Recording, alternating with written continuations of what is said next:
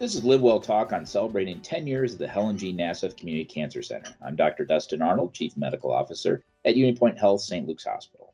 April 29th, some people will be celebrating National Shrimp Scampi Day, but it'll also be the anniversary of 10 years of the Helen G. Nassif Community Cancer Center in operations. Joining me today are Matt Schmitz, Physical and Integrative Wellness Program Manager, as well as a Cancer Exercise Specialist, and Kimberly Ivester, Administrative Director and kind of keeper of all things over at the Helen G. Nassif Center, as well as Breast and Bone. Welcome back, guys. You've been on the program before. Happy to have you back. Thanks. Hello. Thank you. Kimberly, can you start and just give us both of you guys have been there for the 10 years. That's interesting. You're the only two team members that have been there the whole 10 years, huh? Well, there's a couple other that straggled in those next couple days that we got started. So a small handful of us, though. We started together. Well, that's pretty cool. Just give us through the original vision of the Cancer Center and how it came to be and the contribution it's made over those years. Yeah, so the Cancer Center really was a vision of multiple people, St. Luke's, PCI, several of the independent groups and providers in town. And, really, I think we all saw that cancer care was getting more complex. There was more cancer survivors, people living longer from cancer. And we really felt that there was a way that we could work better together to make sure that their care wasn't only well coordinated, but that we were providing the most comprehensive care that we could in our community, really trying to keep patients closer to home to receive their care, and so that patients didn't feel like they had to leave the community to get good cancer care. We have amazing medical services and providers in this community, and we really thought by working together that we could provide, something from a comprehensive cancer perspective to patients, in the community.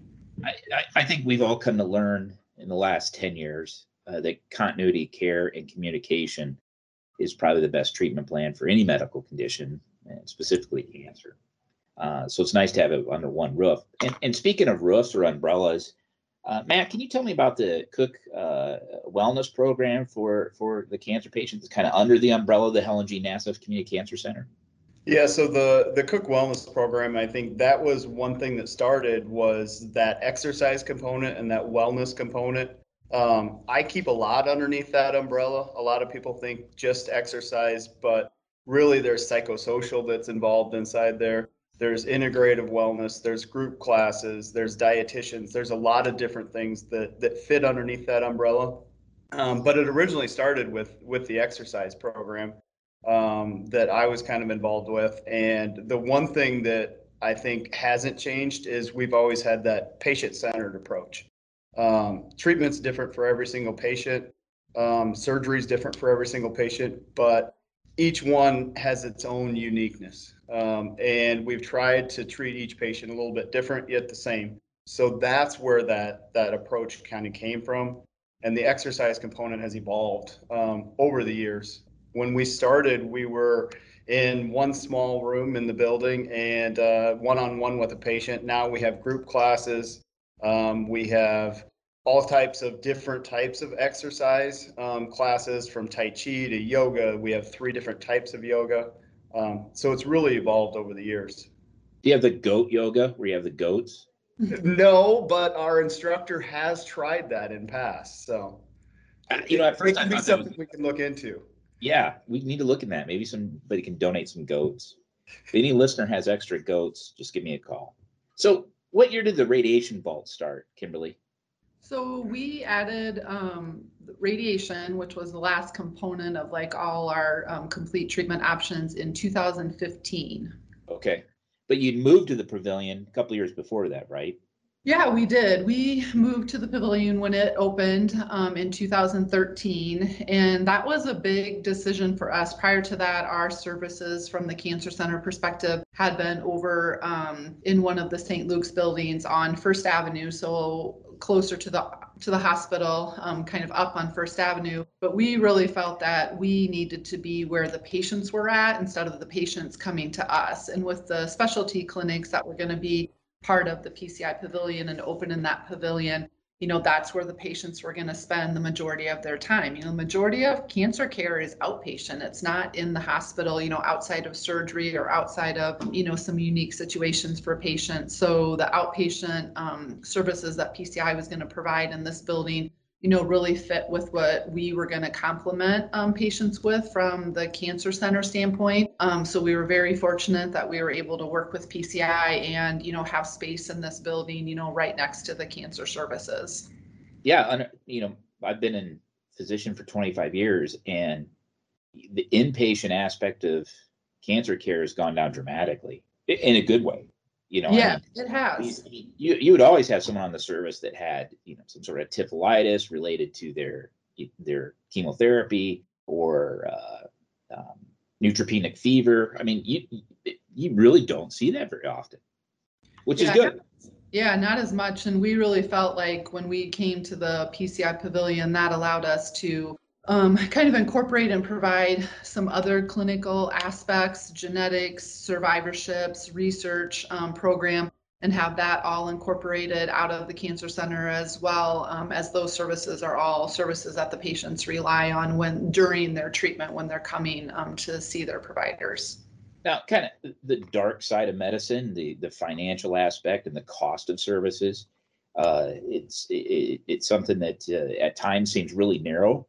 And I'm sure that that's true for cancer care. So should a patient be afraid that they're going to get charged a lot for yoga? How does that work? I can't imagine insurance companies pay for it. That's basically what I'm saying. No, I think that's one area that is very unique to really us as a community cancer center. I think Kimberly hit it on that first question. She used the word community a lot, and this program's for anybody in the community with a cancer diagnosis, whether they're still in treatment, just diagnosed, 10 years out, survivorship, all of those people are welcome to attend any of our classes. They're willing to meet with me. Any of that kind of goes, and that's run through philanthropy. We've partnered with many great organizations within our community, and our patients also give back.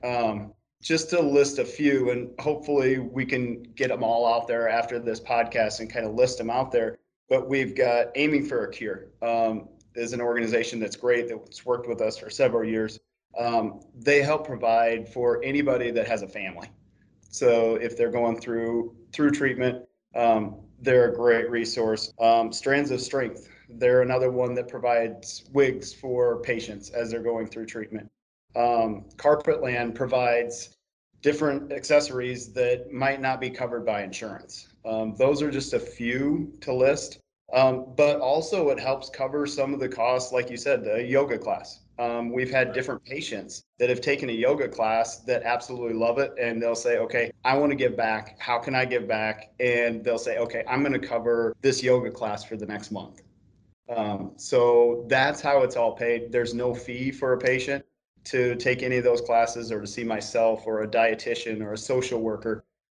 Those are all needs of the patients. And that's kind of what we've learned through the years, is those needs kind of change as you're going through treatment also and into survivorship. Sometimes those needs aren't there at the very beginning, and then they're there at the end of your treatment. So philanthropy is a huge part of that. And Kimberly may even be able to expand on some of that too. Yeah, we've been super fortunate to have the support of not only the community and some of the organizations that Matt listed, but, of the providers that we work with and so forth. And that was really, when we talked about the early vision of the cancer center, it was really to be able to provide all of those support services and all the quality of life things that patients need to get through their treatment, at no cost to the patient. And so they didn't have to go seek them out, but that we were proactively, providing that support to patients. And, we definitely have been very successful, at doing that and helping support patients, all along the way. That's outstanding. And I think it's so important to stress that as a physician, the physician interaction with the patient is just a small sliver of their continuum of care. And there's so much more to that. And I think you guys are demonstrating that. Kimberly, I know I've had involvement in the helping with some as resource management for the genetic counselors. That is as I learned when I helped out there, that is a unique specialty, and you're quite lucky to have the ones you have, correct? Yeah, we are. We actually were able to expand our genetic professionals last year, and we have 2 nurse practitioners Right. that specialize in genetics. And now we added an actual genetic counselor as well that just brings kind of a different flavor to that services. And I would say 5 or 6 years ago, genetic counseling was focused on breast cancer, maybe a little bit of colon cancer. And now, there's very few cancers that aren't somehow touched, by genetics, or we don't look at some component of genetics, in that type of cancer. And so we're very lucky to have the genetic counselors that we have. We actually serve from a regional standpoint in the state of Iowa, all the way up to Waterloo, all the way over to Dubuque, and even south of here, just because genetic counselors, they're hard to come by, but it's such an important component of the patient's care.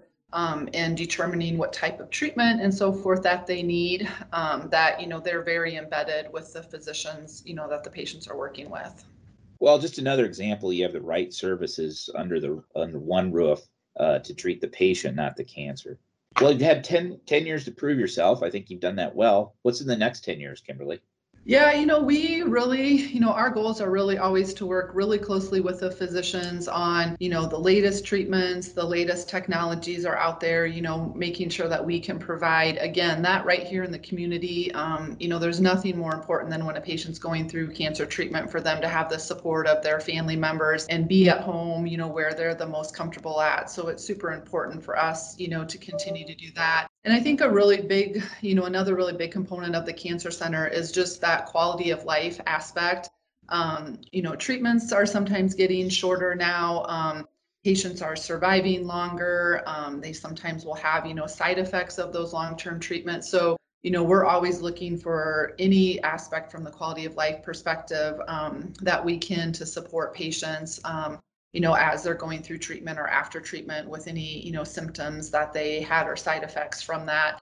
And, I think the last, big component of the Cancer Center is really, what are we doing as a Cancer Center on the prevention and early detection side of things as well. Some people will say, that doesn't fit with the Cancer Center, that the Cancer Center should be focused on treating patients with cancer. But we really have that goal to try to prevent cancer, and what can we do for our community and the patients in our community, to educate them on that and make sure that, any screening services that they, have access to from that standpoint. So lots of things to keep us busy over here.